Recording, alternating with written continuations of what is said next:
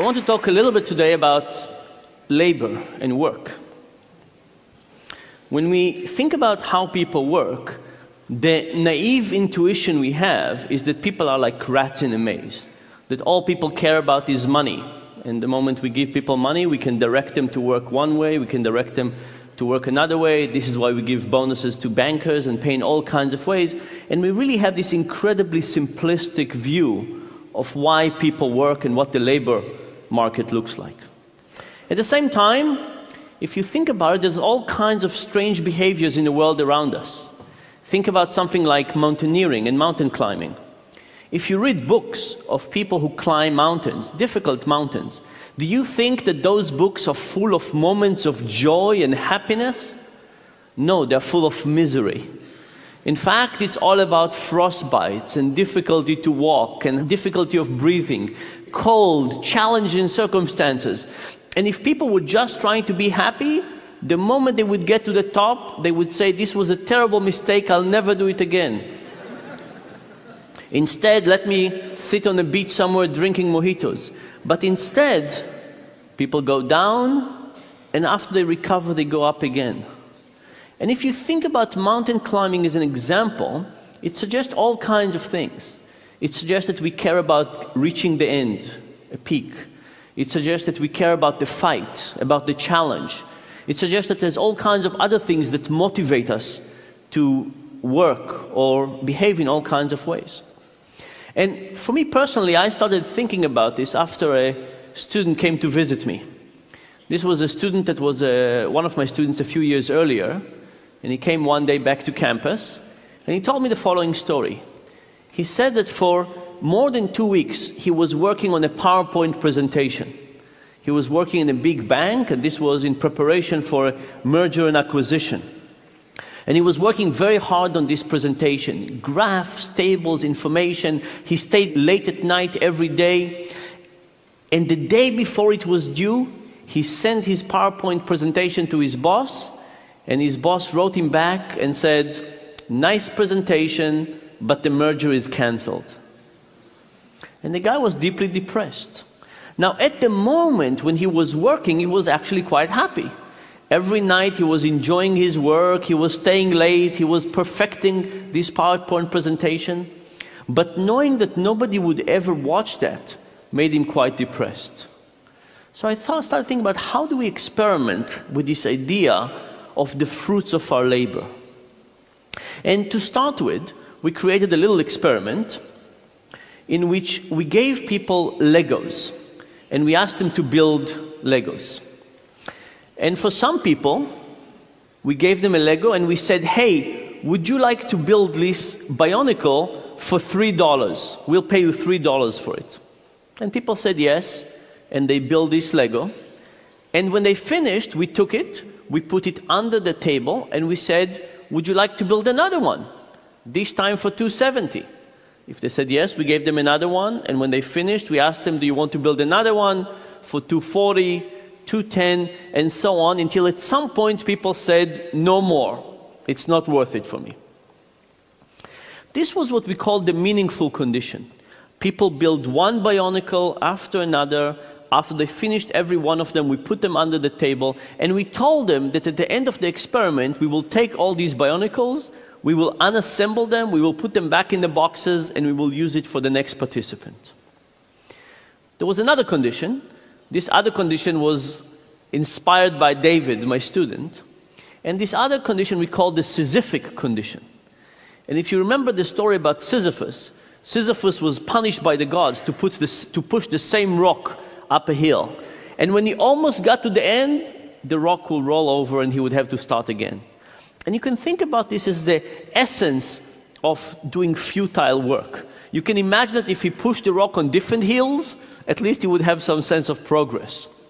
Also, if you look at prison movies, sometimes the way that the guards torture the prisoners is to get them to dig a hole, and when the prisoners finish, they ask them to fill the hole back up and then dig again.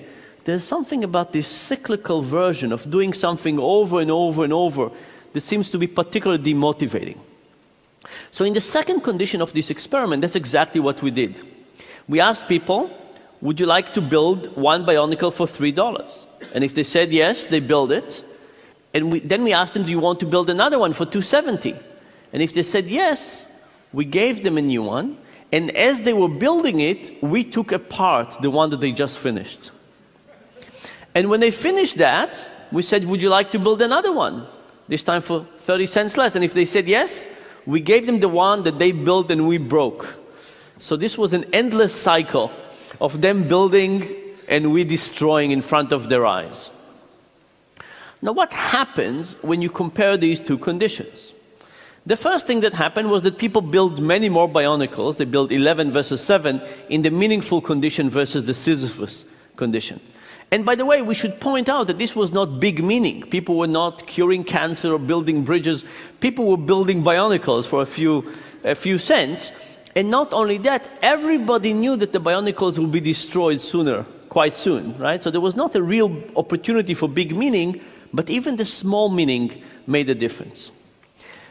Now, we had another version of this experiment. In this other version of the experiment, we didn't put people in this situation. We just described to them the situation, much I'm describing to you now, and we asked them to predict what the results would be. What happened? People predicted the right direction, but not the right magnitude.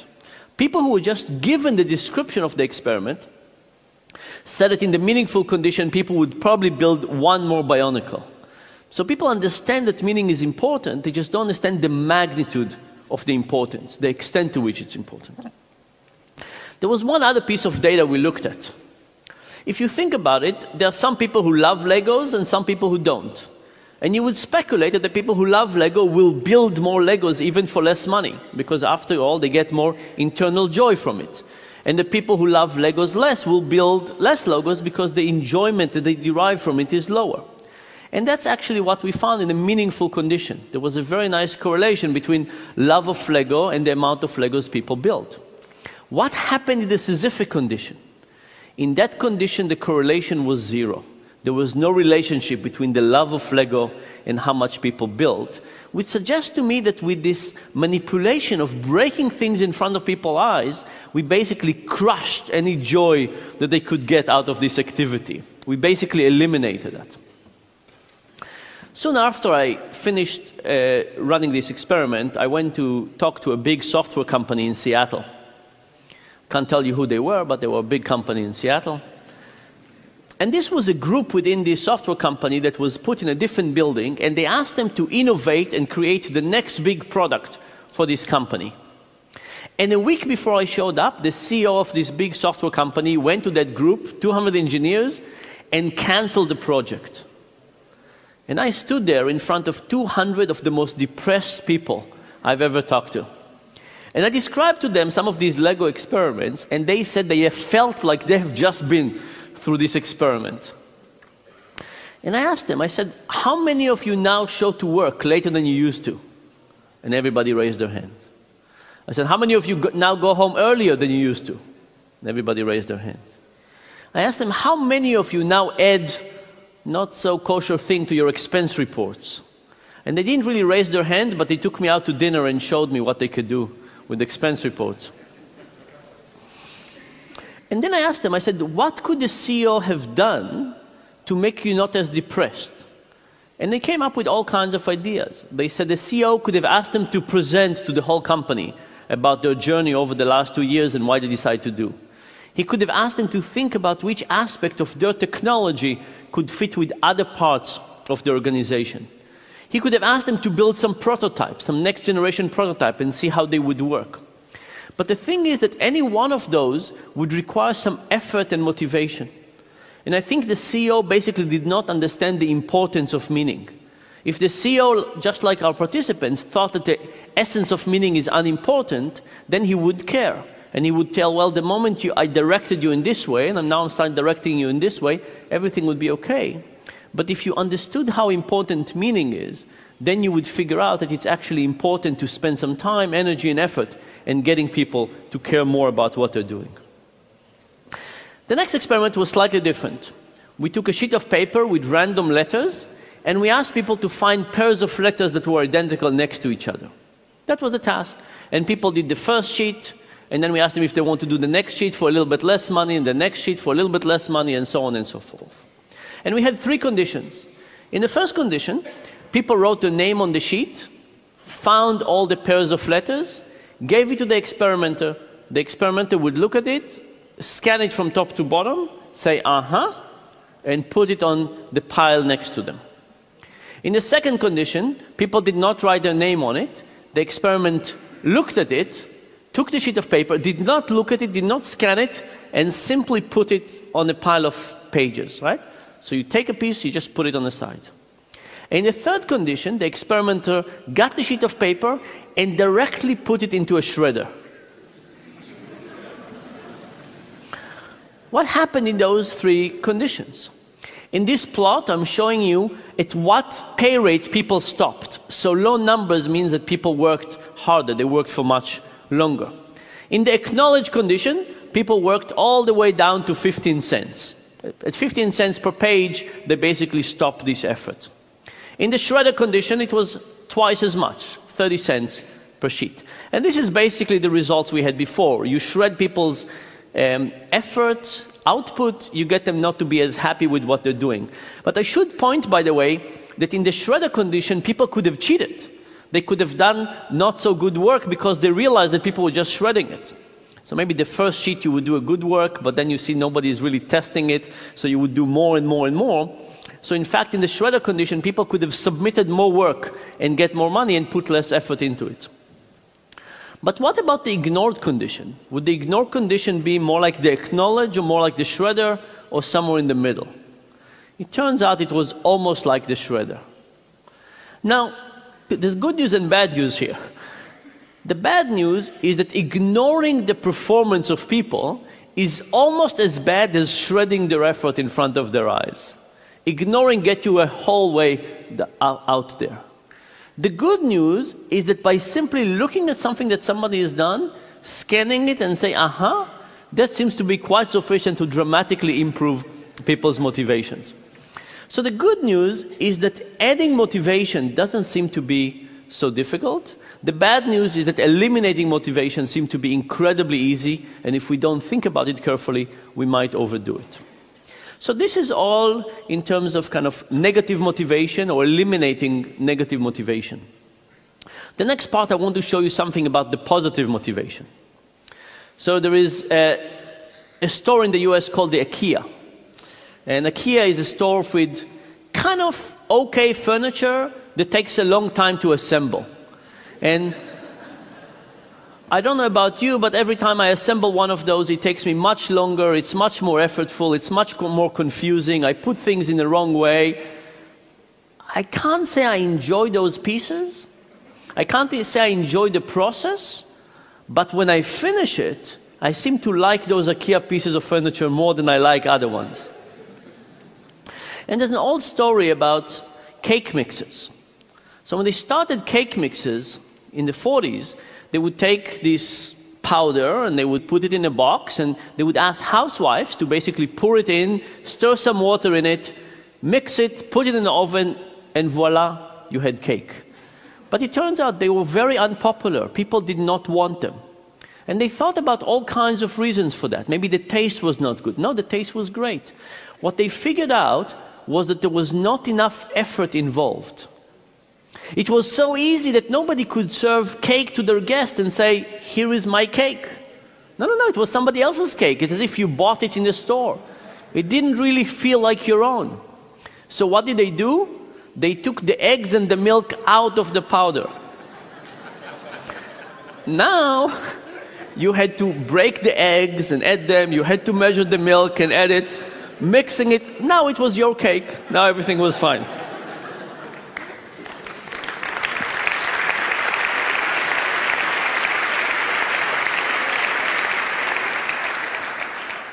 Now, I think a little bit like the IKEA effect, by getting people to work harder, they actually got them to love what they're doing to a higher degree. So how do we look at this question experimentally? We asked people to build some origami. We gave them instructions to how to create origami, and we gave them a sheet of paper. And these were all novices, and they built something that was really quite ugly. Nothing like a frog or a crane. But then we told them, we said, look, this origami really belongs to us. You worked for us, but I'll tell you what, we'll sell it to you. How much do you want to pay for it? and we measured how much they were willing to pay for it. And we had two types of people. We had the people who built it, and we had the people who did not build it and just looked at it as external observers. And what we found was that the builders thought that these were beautiful pieces of origami, and they were willing to pay for them 5 times more than the people who just evaluated them externally.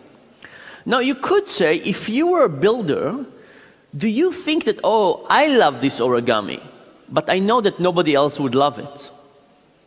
Or do you think, I love this origami, and everybody else would love it as well?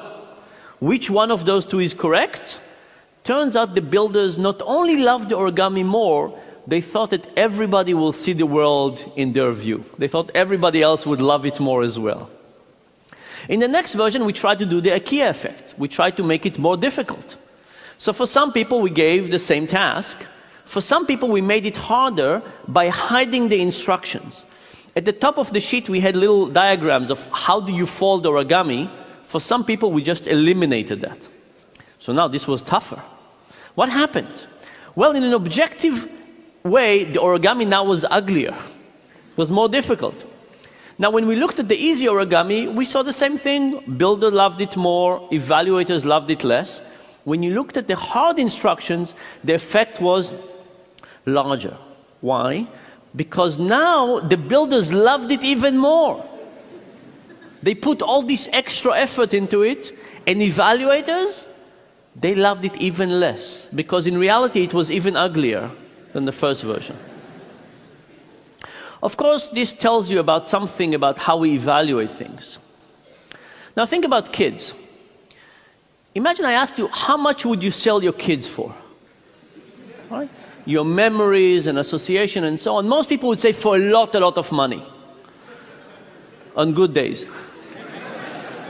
But imagine this was slightly different. Imagine you did not have your kids, and one day you went to the park and you met some kids, and they were just like your kids, and you played with them for a few hours. And when you were about to leave, the parents said, hey, babe, by the way, just before you leave, if you're interested, they're for sale. How much would you pay for them now? Most people say not that much. No? And this is because our kids are so valuable, not just because of who they are, but because of us, because they're so connected to us, and because of the time and connection. And by the way, if you think that IKEA instructions are not good, think about the instructions that come with kids. Those are really tough. By the way, these are my kids, which of course are wonderful and so on, which comes to tell you one more thing, which is, much like our builders, when they look at the creature of their creation, we don't see that other people don't see things our way. Let me say one last comment. If you think about Adam Smith versus Karl Marx, Adam Smith had a very important notion of efficiency. He gave an example of a pin factory. He said pins have 12 different steps. And if one person does all 12 steps, production is very low. But if you get one person to do step 1 and one person to do step 2 and step 3 and so on, production can increase tremendously. And indeed, this is a great example and the reason for the Industrial Revolution and the efficiency. Karl Marx, on the other hand, said that the alienation of labor is incredibly important, and how people think about the connection to what they're doing. And if you make all 12 steps, you care about the pin. But if you make one step every time, maybe you don't care as much. And I think that in the Industrial Revolution, Adam Smith was more correct than Karl Marx. But the reality that we've switched, and now we're in the knowledge economy. And you can ask yourself, what happens in the knowledge economy? Is efficiency still more important than meaning? I think the answer is no. I think that as we move to situations in which people have to decide on their own about how much effort, attention, caring, how connected they feel to it. Are they thinking about labor on their way to work and in the shower and so on? All of a sudden, Marx has more things to say to us. So when we think about labor, we usually think about motivation and payment as the same thing. But the reality is that we should probably add all kinds of things to it. Meaning, creation, challenges, ownership, identity, pride, etc. And the good news is that if we added all of those components and thought about them, how do we create our own meaning, pride, motivation, and how do we do it in our workplace and for the employees, I think we could get people to both be more productive and happier. And thank you very much.